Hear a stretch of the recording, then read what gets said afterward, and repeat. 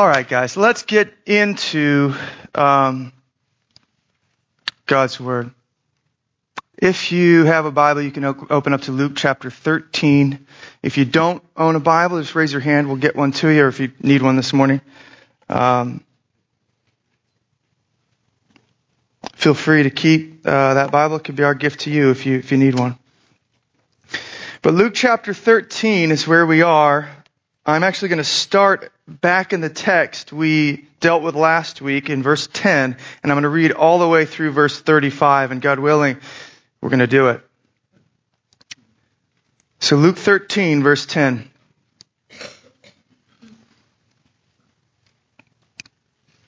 Says this.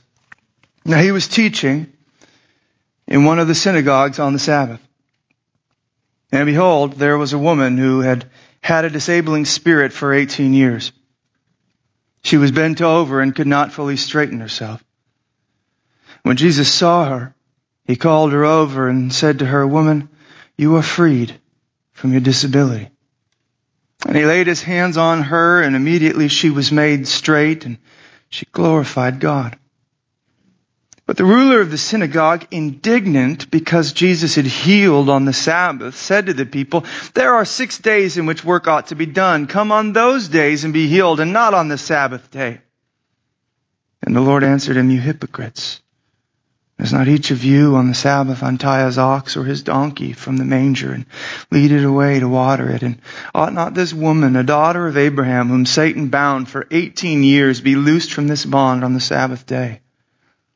As he said these things, all his adversaries were put to shame, and all the people rejoiced at all the glorious things that were done by him. He said, therefore, "What is the kingdom of God like, and to what shall I compare it? It is like a grain of mustard seed that a man took and sowed in his garden, and it grew and became a tree. And the birds of the air made nests in its branches." And again he said, "To what shall I compare the kingdom of God? It is like leaven that a woman took and hid in 3 measures of flour until it was all leavened." Verse 22. He went on his way through towns and villages, teaching and journeying towards Jerusalem. And someone said to him, "Lord, will those who are saved be few?" And he said to them, "Strive to enter through the narrow door. For many, I tell you, will seek to enter and will not be able. When once the master of the house has risen and shut the door, and you begin to stand outside and to knock at the door, saying, 'Lord, open to us,' then he will answer you, 'I do not know where you come from.' Then you will begin to say, 'We ate and drank in your presence, and you taught in our streets.' But he will say, 'I tell you, I do not know where you come from. Depart from me, all you workers of evil.' In that place there will be weeping and gnashing of teeth when you see Abraham and Isaac and Jacob and all the prophets in the kingdom of God, but you yourselves cast out. And people will come from east and west and from north and south and recline at table in the kingdom of God. And behold, some are last who will be first, and some are first who will be last." But at that very hour, some Pharisees came and said to him, "Get away from here, for Herod wants to kill you." And he said to them, "Go and tell that fox, behold, I cast out demons and perform cures today and tomorrow. And the 3rd day I finish my course. Nevertheless, I must go on my way today and tomorrow and the day following. For it cannot be that a prophet should perish away from Jerusalem. O Jerusalem, Jerusalem, the city that kills the prophets and stones those who are sent to it. How often would I have gathered your children together as a hen gathers her brood under her wings, and you were not willing. Behold, your house is forsaken. And I tell you, you will not see me until you say, 'Blessed is he who comes in the name of the Lord.'" Would you pray with me?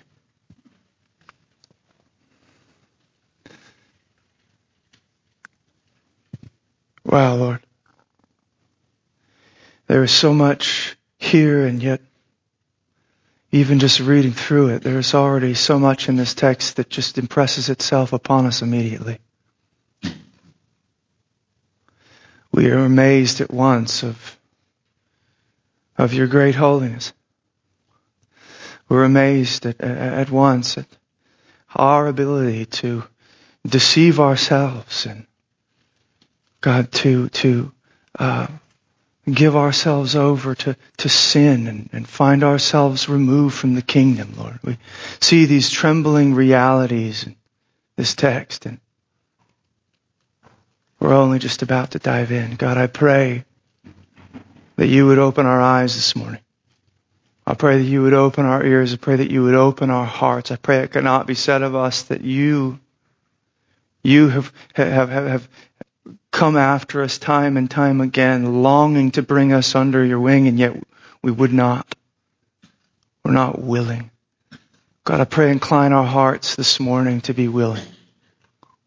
God, I pray that your grace, your Spirit would move upon us in such a way that though we may have come in obstinate, we may have come in resistant, we would leave saying, blessed is he who comes in the name of the Lord. Do a great work in what little time we have. You created the universe with a word. I'm pretty sure you could do a lot in the next minutes. In Jesus' name, amen.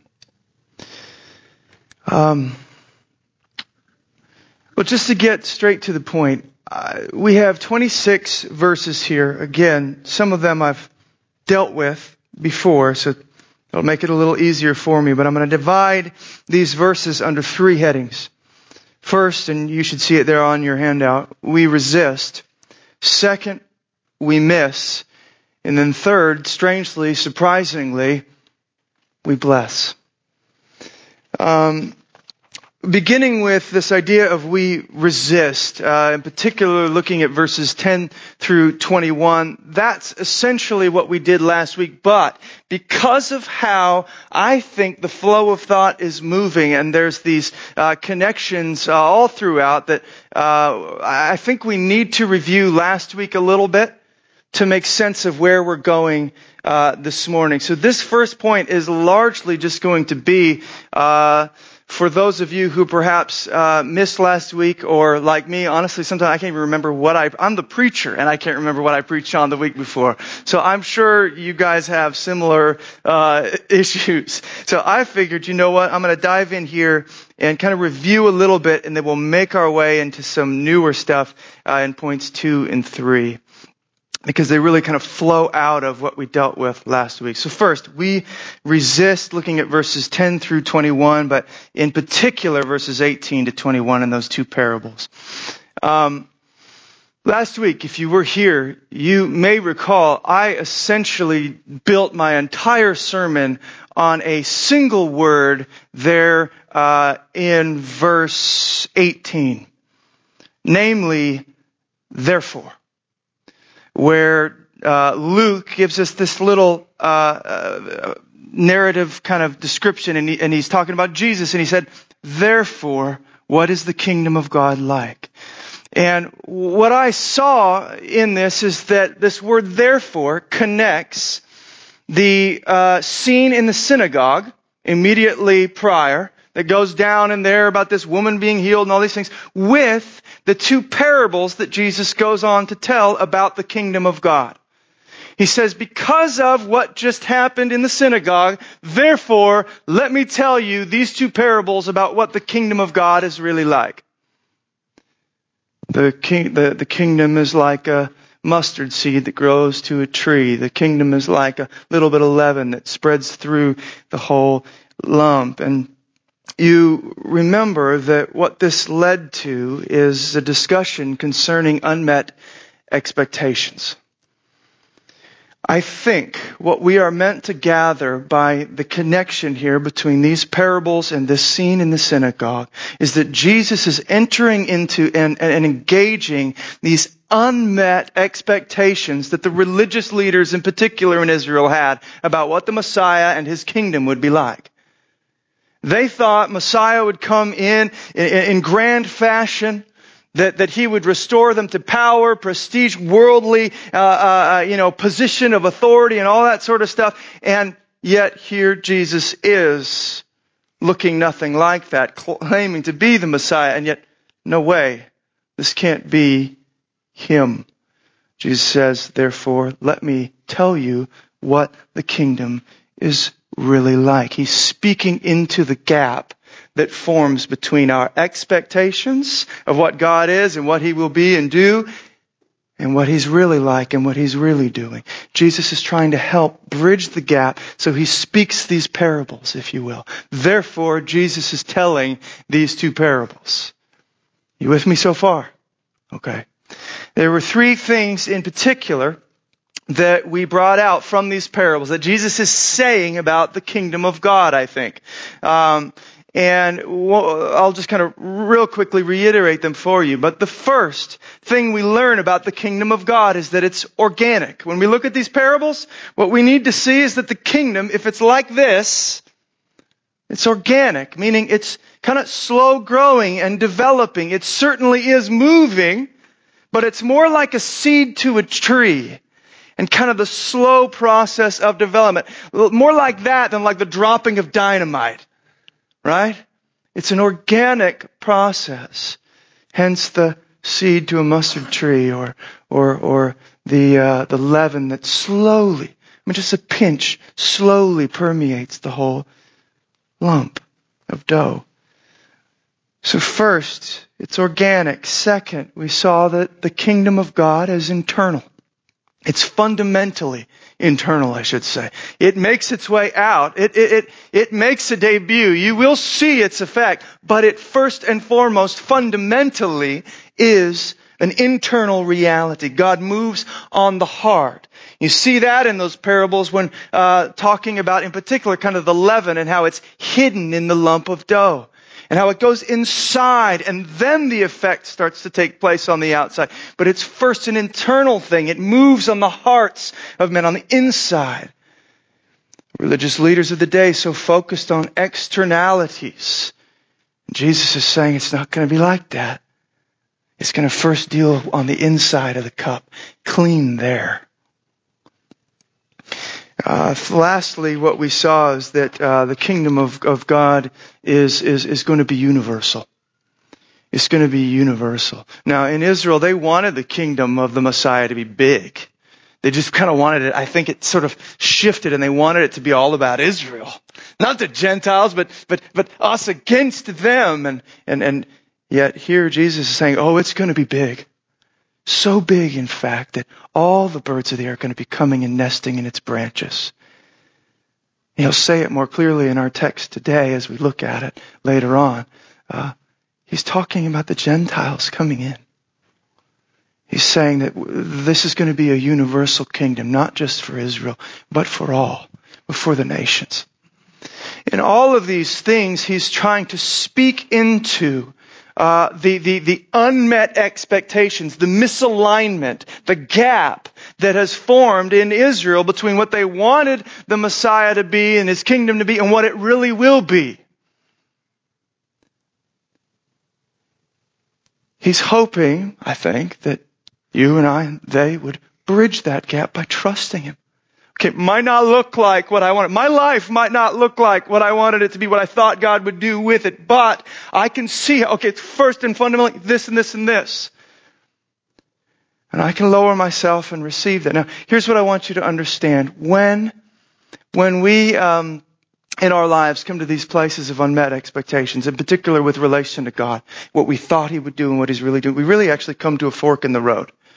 And I want us to see this before we press into point number 2. We really come to this fork in the road. We have, in other words, two options. We can either open up to God, say, you know what? I think I must have been wrong. I think maybe what I was desiring or planning or hoping for was a little bit off. If this is what you're doing, show me where your kingdom is in it. I want to see you. I trust you. Here I am, laying my life down. Realign me. Correct me. Shape me.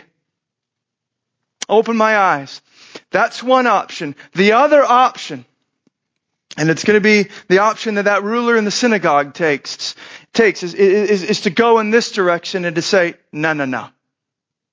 I am not willing to get on board with this version of the kingdom. I'm not willing to lower what my, expectations were, what my plans for, in the ruler in the synagogue was my plans for prestige and power and authority. Now you're talking about it being this small little thing that's working on my heart. Oh, that sounds good. And now the Gentiles are going to be with me in this kingdom. None of that sounds good. No. I'm out. We double down on our interpretations of things and we say, no, you can't be the Messiah. This can't be from God because it doesn't accord with what I want. And inevitably what ends up happening is our hearts start hardening, our eyes get blind, more and more blind, and we actually kind of miss the kingdom of God as it moves right on by us. The way I think I put it last week is it's like for this ruler there in the synagogue and for us, when we're unwilling to receive the Messiah as He is, God as He says He is, and let Him correct us, when we're unwilling to open to Him and humble ourselves, it's as if the kingdom of God is this train that pulls into the station. The doors open. You can see, and you just kind of go, I don't think I like what's inside. You let the door close, and it just goes right on by without you. You miss it. You'll miss it. And that really leads to this second point now. We miss. We resist, and then we miss. This is verses 22 to 30 in particular.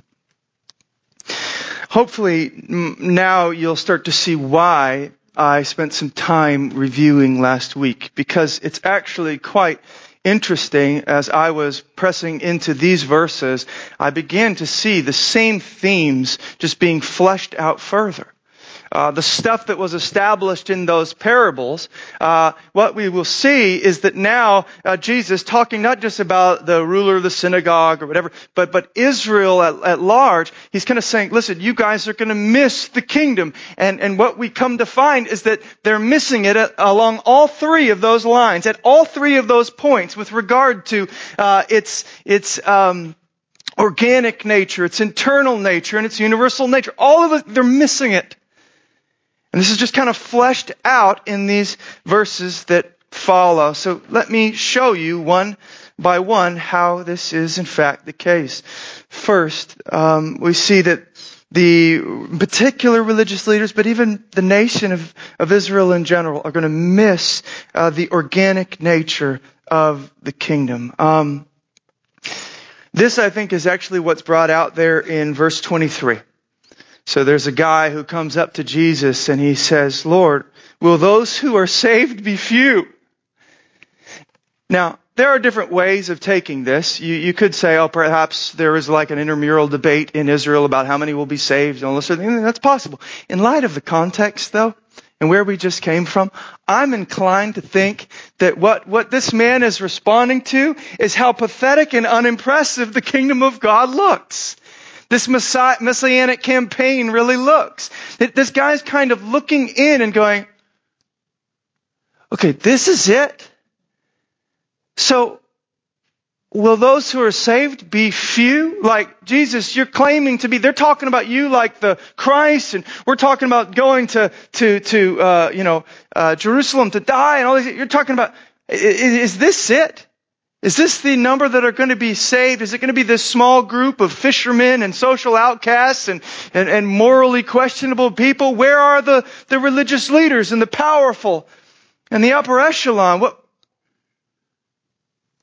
This is unimpressive. This is a lot smaller. It's as if he missed that idea that the kingdom of God is organic, and the parable that it's going from a seed to a tree, that birds of the air, all the birds of the air are going to nest in its. That doesn't sound like a few to me. That sounds like all the nations are coming in. And yet here they are going, I don't know, I still don't see it.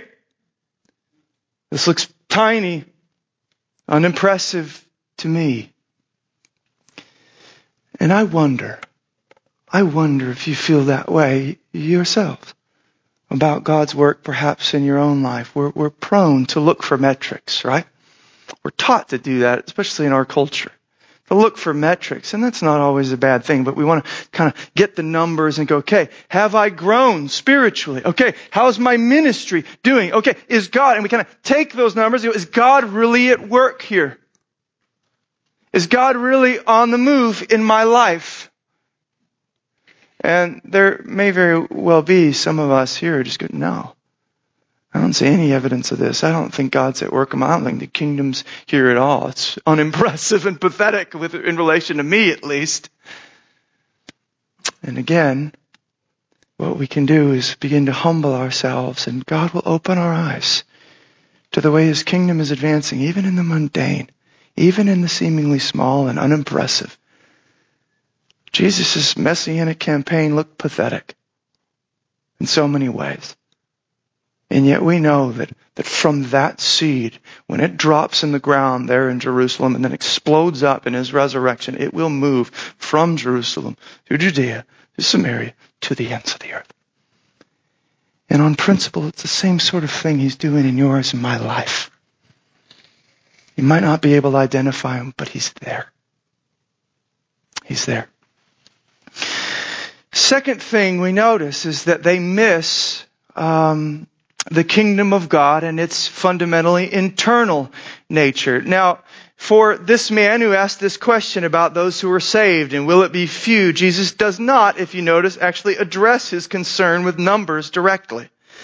Instead, what he's going to do is focus on what a person must do, or maybe in particular what a person must be to be saved. Instead of how many, this or that, let's count, he's saying, let's just make sure you're one of them. And he starts to talk along those lines, and this is where we shift towards the idea that the kingdom of God is fundamentally internal. But let me read these haunting verses to you once more, and I'll show you what I mean. Verses 24 to 27. Look at them again. Strive to enter through the narrow door, Jesus says. For many, I tell you, will seek to enter and will not be able. When once the master of the house has risen and shut the door, and you begin to stand outside and to knock at the door, saying, Lord, open to us, then He will answer you, I do not know where you come from. And then you will begin to say, we ate and drank in your presence, and you taught in our streets. But He will say, I tell you, I do not know where you come from. Depart from me, O you workers of evil. Now, why do I say that here we see those in Israel missing the internal nature of the kingdom? We see the effect of pushing back on that point, and they miss the internal nature of the kingdom, and therefore they miss the kingdom itself. They're shut out from it. I wonder if you caught it. These men and women, whoever they are, that Jesus is addressing in this story here, they're knocking on the door. They're knocking on the door to the kingdom. They are assured that they belong there. They are sure. Check the guest list one more time. I know my name will be there. Are you kidding me? I was in church every Sunday. I did all the things. I had all the externals. For them, man, it was all the ritual stuff and the religious stuff. It was being present there in the synagogue. It was making the sacrifices. It was being children of Abraham and heirs of the covenant and the promise. Man, doesn't that count for something? Let us in. Surely a mistake has been made. They had everything externally, but they lacked the one fundamental thing. Namely, a deep, abiding, intimate, personal relationship with Jesus, the King of this kingdom. Jesus says it 2 times. Verse 25 and in verse 26. I do not know where you come from. In other words, I don't know you. Know you. have relationship with you. I don't ultimately care about the religious game. I don't ultimately care about the rituals and all these other things if I don't have your heart. If you don't know me and I don't know you, vicinity is not enough, brothers and sisters. This is what's so sobering and humbling about this. Didn't we eat and drink in your presence? Didn't we listen as you taught? Yes, but what did you do with me? What did you do with what you heard? It's not just being present in church. Plenty who sit in the pews will be cast out from the kingdom of God. Do you know me? Is your heart opening to me? That's the issue. The kingdom is fundamentally internal. Oh, it will explode out of the life with transformative effect, power. But it first begins here, on the inside of a man, on the inside of a woman. And again, we have to ask ourselves where we are with this. Are we missing this? You know, we can do religious stuff for so many different reasons. I'll give you a few. We can do religious stuff to get other people to think we're cool. We can do religious stuff to get ourselves to think we're cool, like we have this shame and guilt, and so we go to church to pay our penance. We start to feel justified, better about ourselves. We can do religious stuff to try to get God in our debt. If I do, you will give. None of those get you into the kingdom of God. You could do a whole lot of church work, a lot of sweat in the name of Jesus, and your heart be far from Him. He wants you to come in here. You want to know why He wants you to come in here? So you can adore Him, love Him, worship Him for what He's done, that He's done the work. Let that transform, move our hearts. That's where it begins. Third, so we're just tracing these 3 points again now in this latter part of the text. And we're recognizing that they're missing it at every point because they've resisted, because they've not let Jesus realign them or let these parables and the reality of the kingdom speak into them. They're going to miss the kingdom. They're going to miss its organic nature. They're going to miss its internal nature. Now we see they miss its universal nature. Verses 28 through 30. Verses 28 through 30. Look at this with me again. In that place there will be weeping and gnashing of teeth when you see Abraham and Isaac and Jacob and all the prophets in the kingdom of God, but you yourselves cast out. And people will come from east and west and from north and south and recline at table in the kingdom of God. And behold, some are last who will be first, and some are first who will be last. If I could boil down what he's saying, okay, so he talks about Abraham, Isaac, and Jacob. Right now, some of you know, because I'll pause and even preach from Genesis from time to time. I've been going through Genesis in my own personal kind of devotions and times with the Lord in the mornings. And one of the things that you notice is that for each one of those patriarchs there, kind of the head fathers in Israel, kind of the headwaters of the people of Israel, Abraham, Isaac, and Jacob, for each one of them, God reiterates His covenant promise personally. He comes, He shows up, and He speaks to them about, the covenant He's making and what He's going to do with them. And every time, what He will tell them is, listen, I am going to bless you and the family that comes forth from you. And through that family, I am going to bless the nations. I'm going to bless you, Israel. But it's for the purpose of mediating that blessing to all the peoples, all the world. The kingdom is universal. And He is saying here, you guys took confidence that you were of Abraham, Isaac, and Jacob. But somewhere in the middle of that, you developed an us versus them mentality. That it's kind of not us for the nations, but us against the nations. Ugh! The Gentiles, the dogs, get them out of here. We don't want them. You wouldn't rejoice if they came into the kingdom and sat around the table. You would throw up in your mouth. What are they doing here?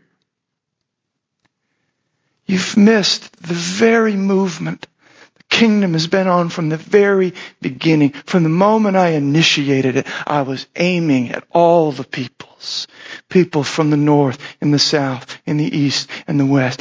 They are pulling up chairs around the kingdom, the table in the kingdom of God.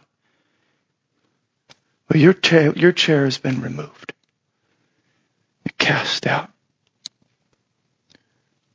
The weeping and gnashing of teeth, that's a horrifying image, right? The idea, I think, is there's both this sorrow because they've missed it, this deep grief, the weeping, sorrow because they've missed it. And I used to read the gnashing of teeth as kind of like a response to God's inflicting punishment, pain, like physical pain, like, ah!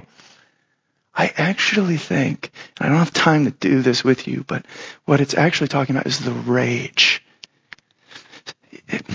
In other words, I see what I wanted. I thought I would be there. I'm not. So I'm furious at a God who could do this to me, who would dare shut the door in my face. That sort of a thing. It's actually the same word that's used when I think it's Stephen who's giving that speech. And he says, listen, Israel, you are so hard-hearted. The kingdom's essentially moving on without you. It says that they plug their ears and they gnash their teeth and they run on him and kill him. How dare you say that? It's an anger. We missed it. We're so sad we missed it. And we're so mad at the God who would do this to us.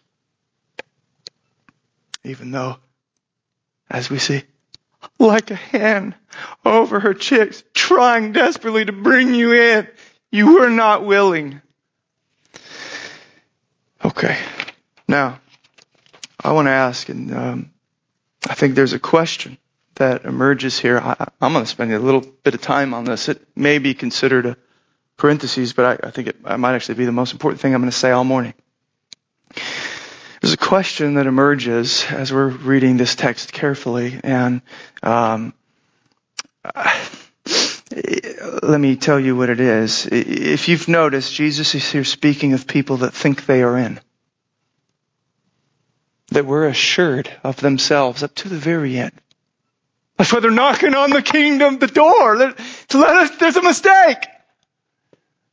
I mean, they're assured to the very end. We're good. God and I are tight. And yet they're not good. And the question that presses on me in these moments is, how does that happen? How do you get there? To where you're knocking on the door and you hear from the other, I don't know you. So you go and pull up the chair for me. He's going, there's no chair with your name on it here, brother.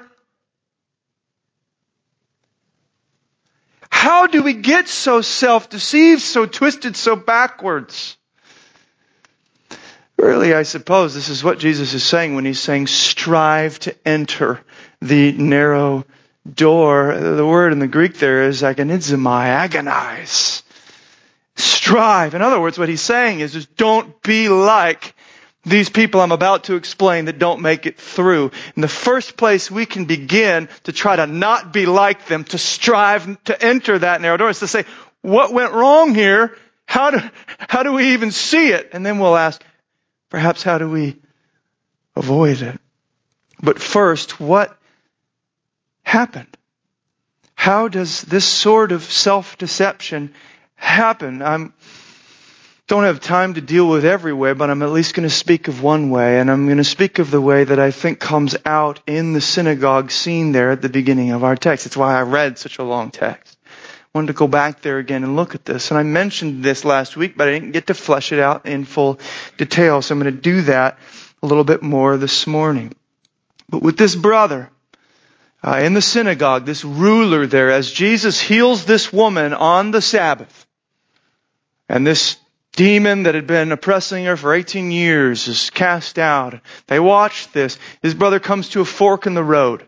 Okay, as Jesus is telling him about the kingdom of God, and it's not looking the way that he really wanted, but he can't deny that there's some serious power here. But man, this doesn't seem political. It doesn't seem the way that I wanted it to go.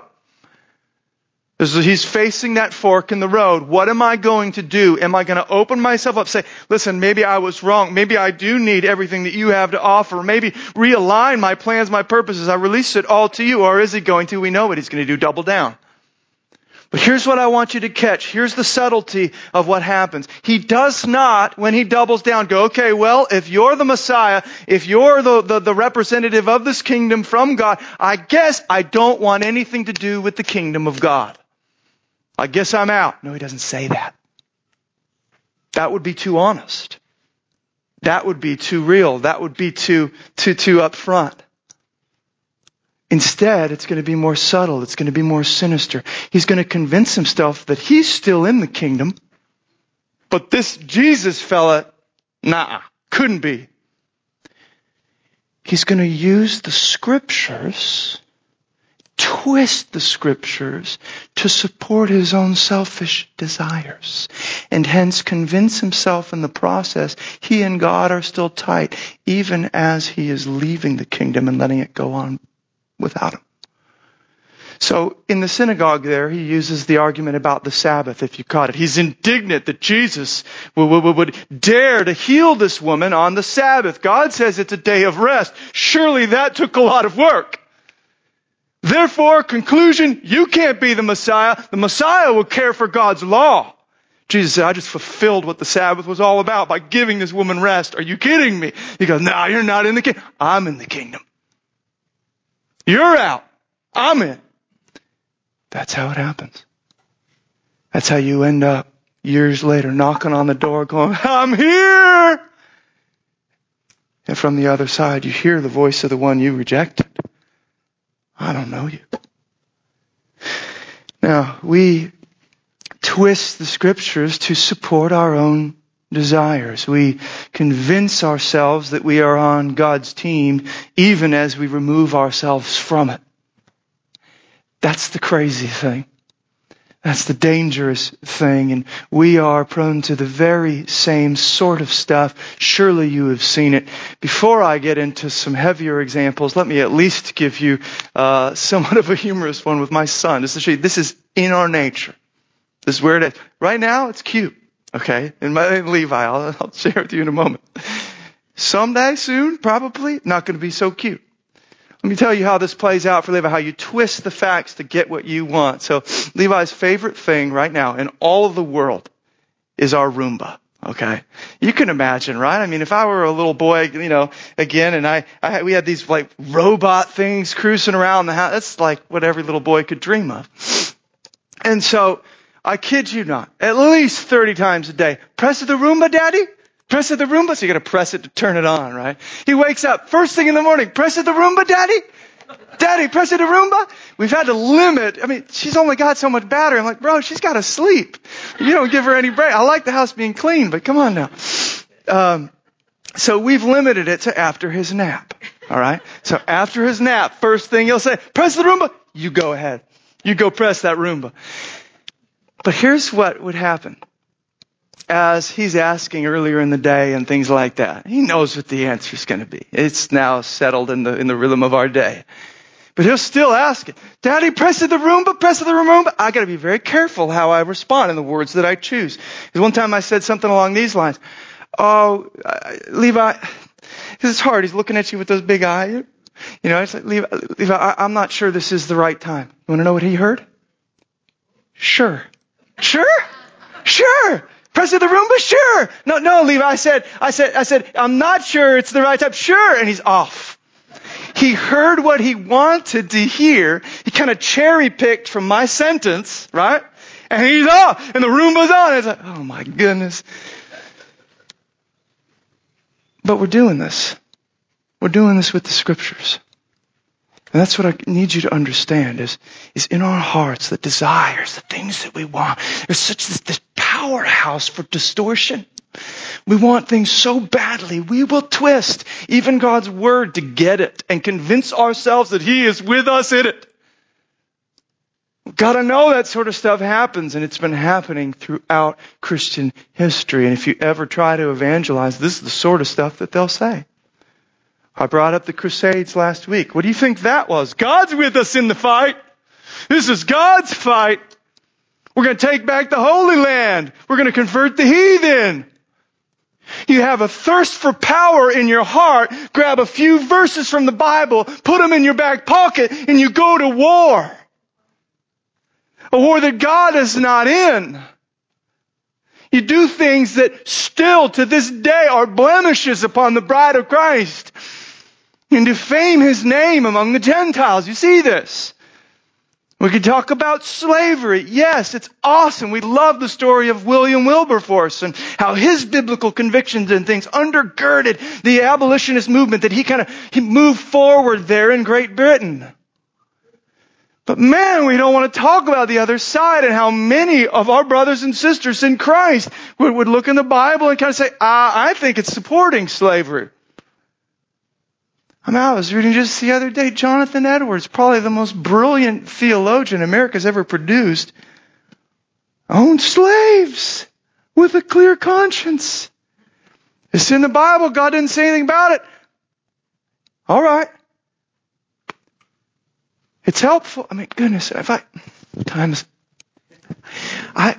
now, listen, Jonathan Edwards is amazing, but I was reading this article and it was profound because this guy was talking about how he learned about Jonathan Edwards in seminary and things, and they would talk about how Jonathan Edwards would study for sometimes 10, 12, 14 hours a day. And you know, as a young seminarian, I don't know why we're this way, but as men, it's like you know, in the gym, it's like, can I lift more? In seminary, it's like, can I study more? And so these guys were idolizing Jonathan Edwards. And then what dawned on him later, was, oh my goodness, I bet he had all the time to do that because he had slaves doing the other work. That's at least part of the reason his house could be upkept. And sure, Sarah Edwards did great stuff, but you got slaves. So you got to wonder what's in the heart as you desire to do your books and you desire to do your sermons and you desire to X, Y, and Z. You kind of go, I think that's probably okay because I'm doing God's work. You see this? I don't know the full story here, so I just spoke out of turn. But we do the same thing. We could talk about the oppression of women. Right? Oh my gosh, Ephesians 5:22. In the hands of a carnal Christian, so-called, is so destructive, right? Wives, submit to your own husbands as to the Lord. How many women does that not just send a shiver down their spine because they've seen what that means to some men? And it's like, you cherry pick that verse, make it mean what you want, and forget the verse that just comes right following. We looked at it last week. Husbands, love your wives like Christ loved the church, gave Himself up for her, laid His life down for her, died for her. I'm looking at the full flow of thought and I'm going, which call is more dramatic? Which call is more devastating? To submit or to sacrifice and die? Which one goes lower? Who's called to go lower, the man or the woman? And yet men have so often picked the one verse they wanted and used it to come over top of the woman. Thinking that that's what God wants. Get me some more toast, honey, and don't you burn it. Oh, I'm telling you, it's at work in your life and my life too. It's more subtle than you know. Oh, here's why I won't hang out with that person. We have a verse on that. Here's why I'm bitter. Here's why, I don't think God would want me to deal with them anymore. Now again, there can be legitimate things, but a lot of times our desires are personal offenses and hurts. We twist and we use Scripture. We put God's name on stuff He wouldn't want it on. I'll stop there. Let me ask the question, how do we prevent it? If this is, at least to some degree, how it happens, how do we prevent it? And this is perhaps a tougher question, but I don't have the time to really deal with it. All I'm going to point us back to is what I've been saying. Namely, I think the place to begin is surrender. I think what we have to ask ourselves honestly and on a regular basis is, can I say to Jesus, whatever you want me to say, whatever you want me to do, wherever you want me to go, I'll go. Whatever you want to do with my life, it's yours. If that is the posture, this sort of thing is hard to do. But if underneath our Christianity there are things that we just don't want to let go of, those are the things that are going to twist our hermeneutics, twist our understanding of Scripture. Let me just say this. The disciples that follow Jesus, listen, they're a bunch of fools by many accounts, right? You read the stories and you, goodness gracious, all they're doing is just kind of bumbling through. How in the world is Jesus putting up with them? They don't know much, it seems. They certainly aren't all that ethically great. They're always talking about who's better and all these other things. It seems ridiculous. But I'll tell you the one thing that they did have, this, a surrender. When Jesus shows up and He calls them, they leave everything. Immediately we're told, and just follow. He has an open door into their heart. Rearrange, change. Sure, they push back. But at the end of the day, they let Him rearrange and realign. When the expectations and reality, when there's a gap between it, they let Him bridge the gap. They don't try to do it by twisting to kind of get things to be what they want. They let Him do it. Okay, you show me. I guess I missed it. You tell me. If you have that, Jesus can work with that. You're like clay in His hands. I think this really is why Jesus says, unless you take up your cross daily and follow me, you can't be my disciple. He's saying the only way this thing begins, the way this carries out is if you lay your life in my hands. If there's stuff you're holding back, hey, I'll give you this, I'll give you this. Is that enough? All you're going to do is take these things you really want and use it to twist and abuse God's name. Like so many before us have. I've done it.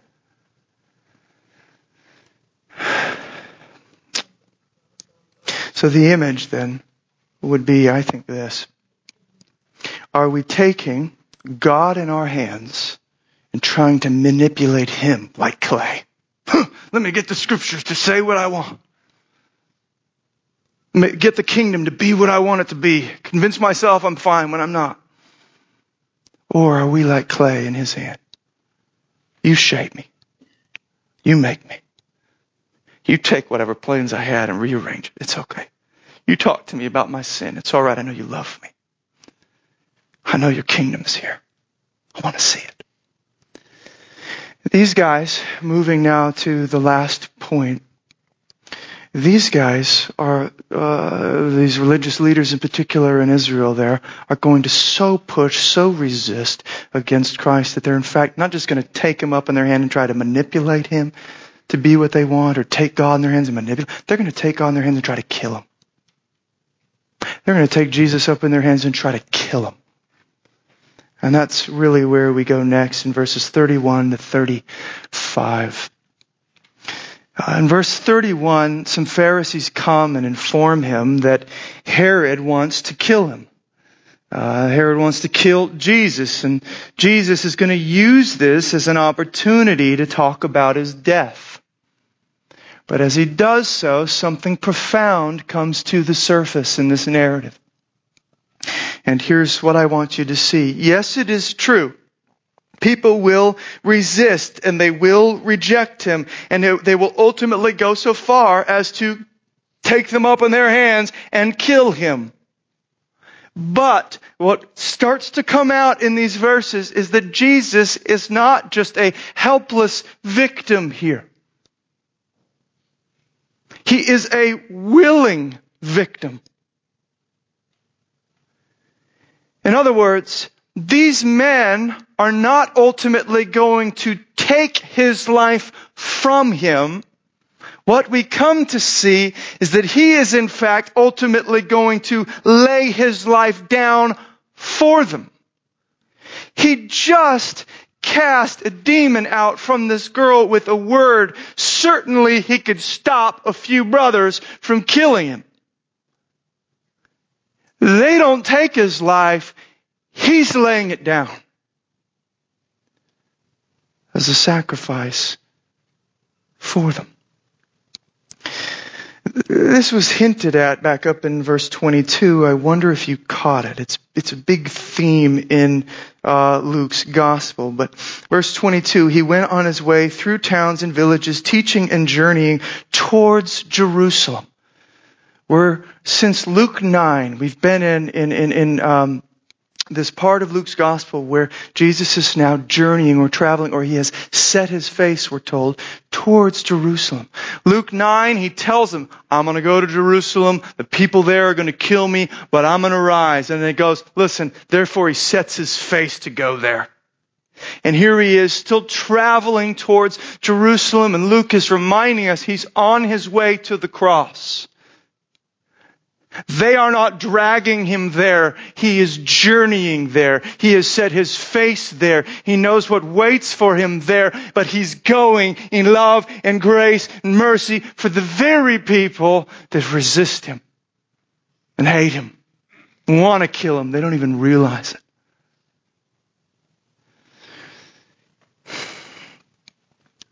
So here is Jesus then with his face set towards Jerusalem, journeying towards Jerusalem, even as he in our text is warning Israel about the very real possibility of being cast out from the kingdom of God. He himself is willingly headed towards the cross where he will in fact be cast out as well for them. Think with me about what we've seen in our text to this point. I want you to realize that this is ultimately what Jesus is experiencing on the cross for us.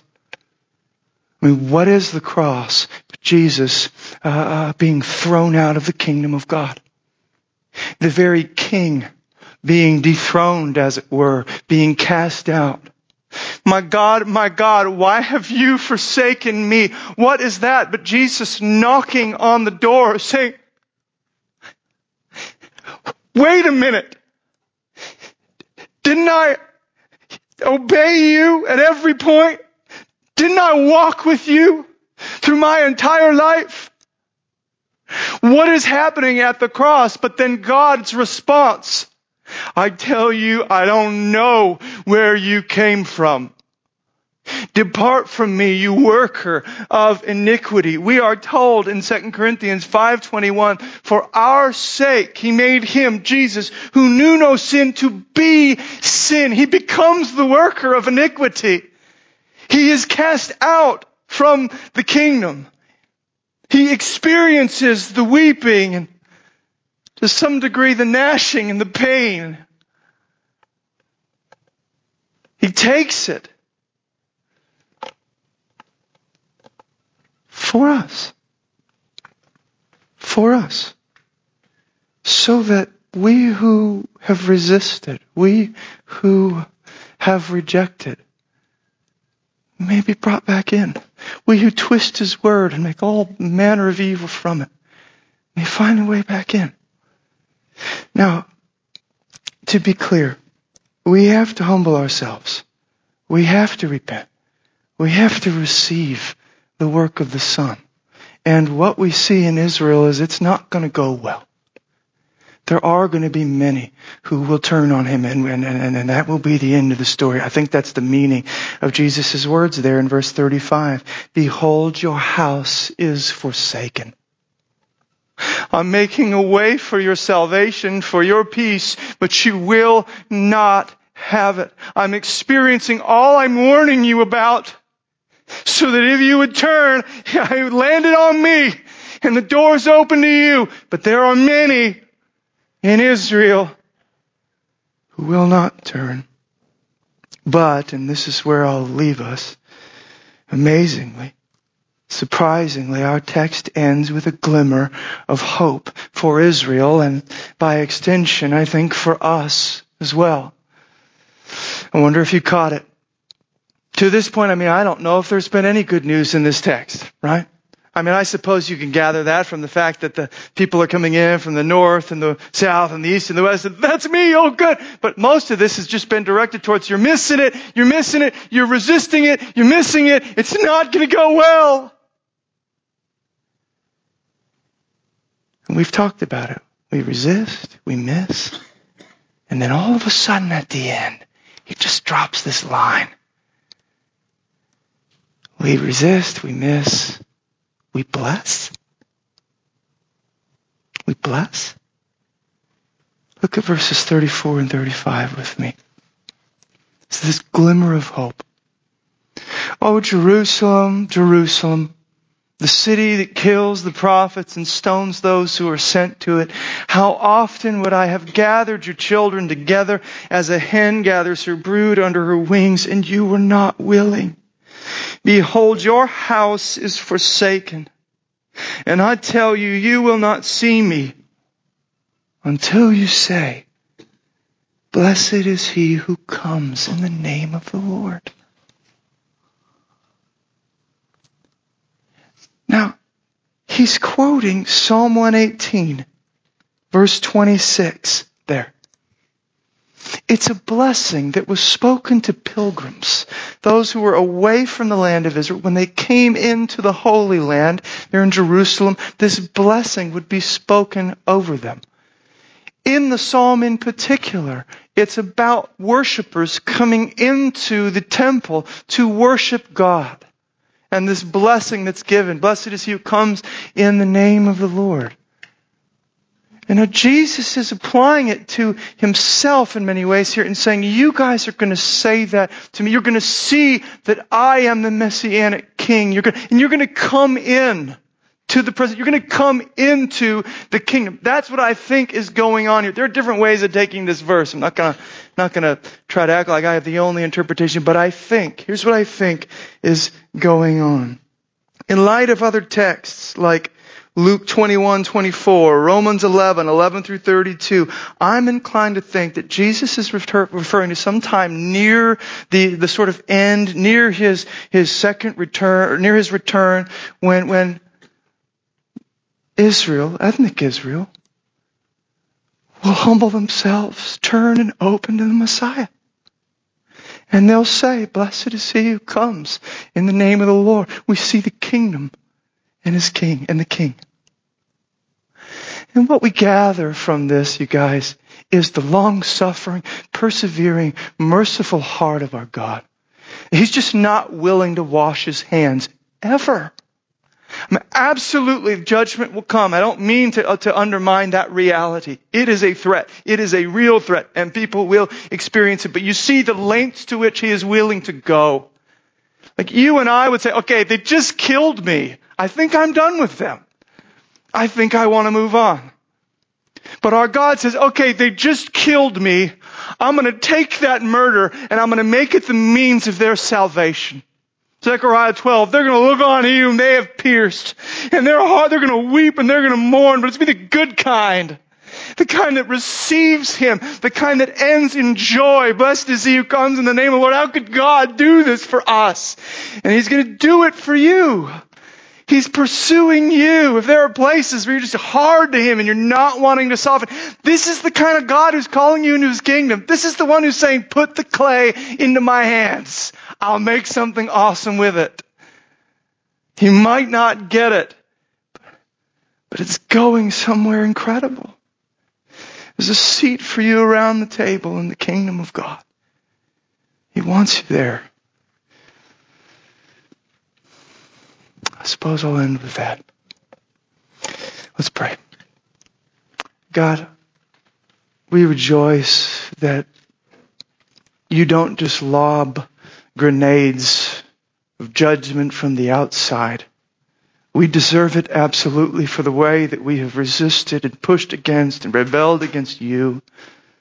But you don't just lob grenades of judgment from the outside. You enter into the war and you let the grenades land on you first.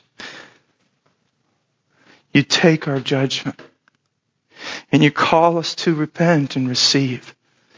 so that that narrow door can be opened to us and our name there on the table in the kingdom of heaven. And yet we have no business being there, save for the blood of the Lamb.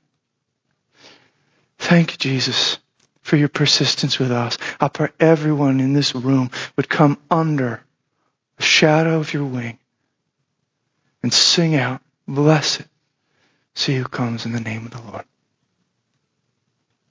Amen.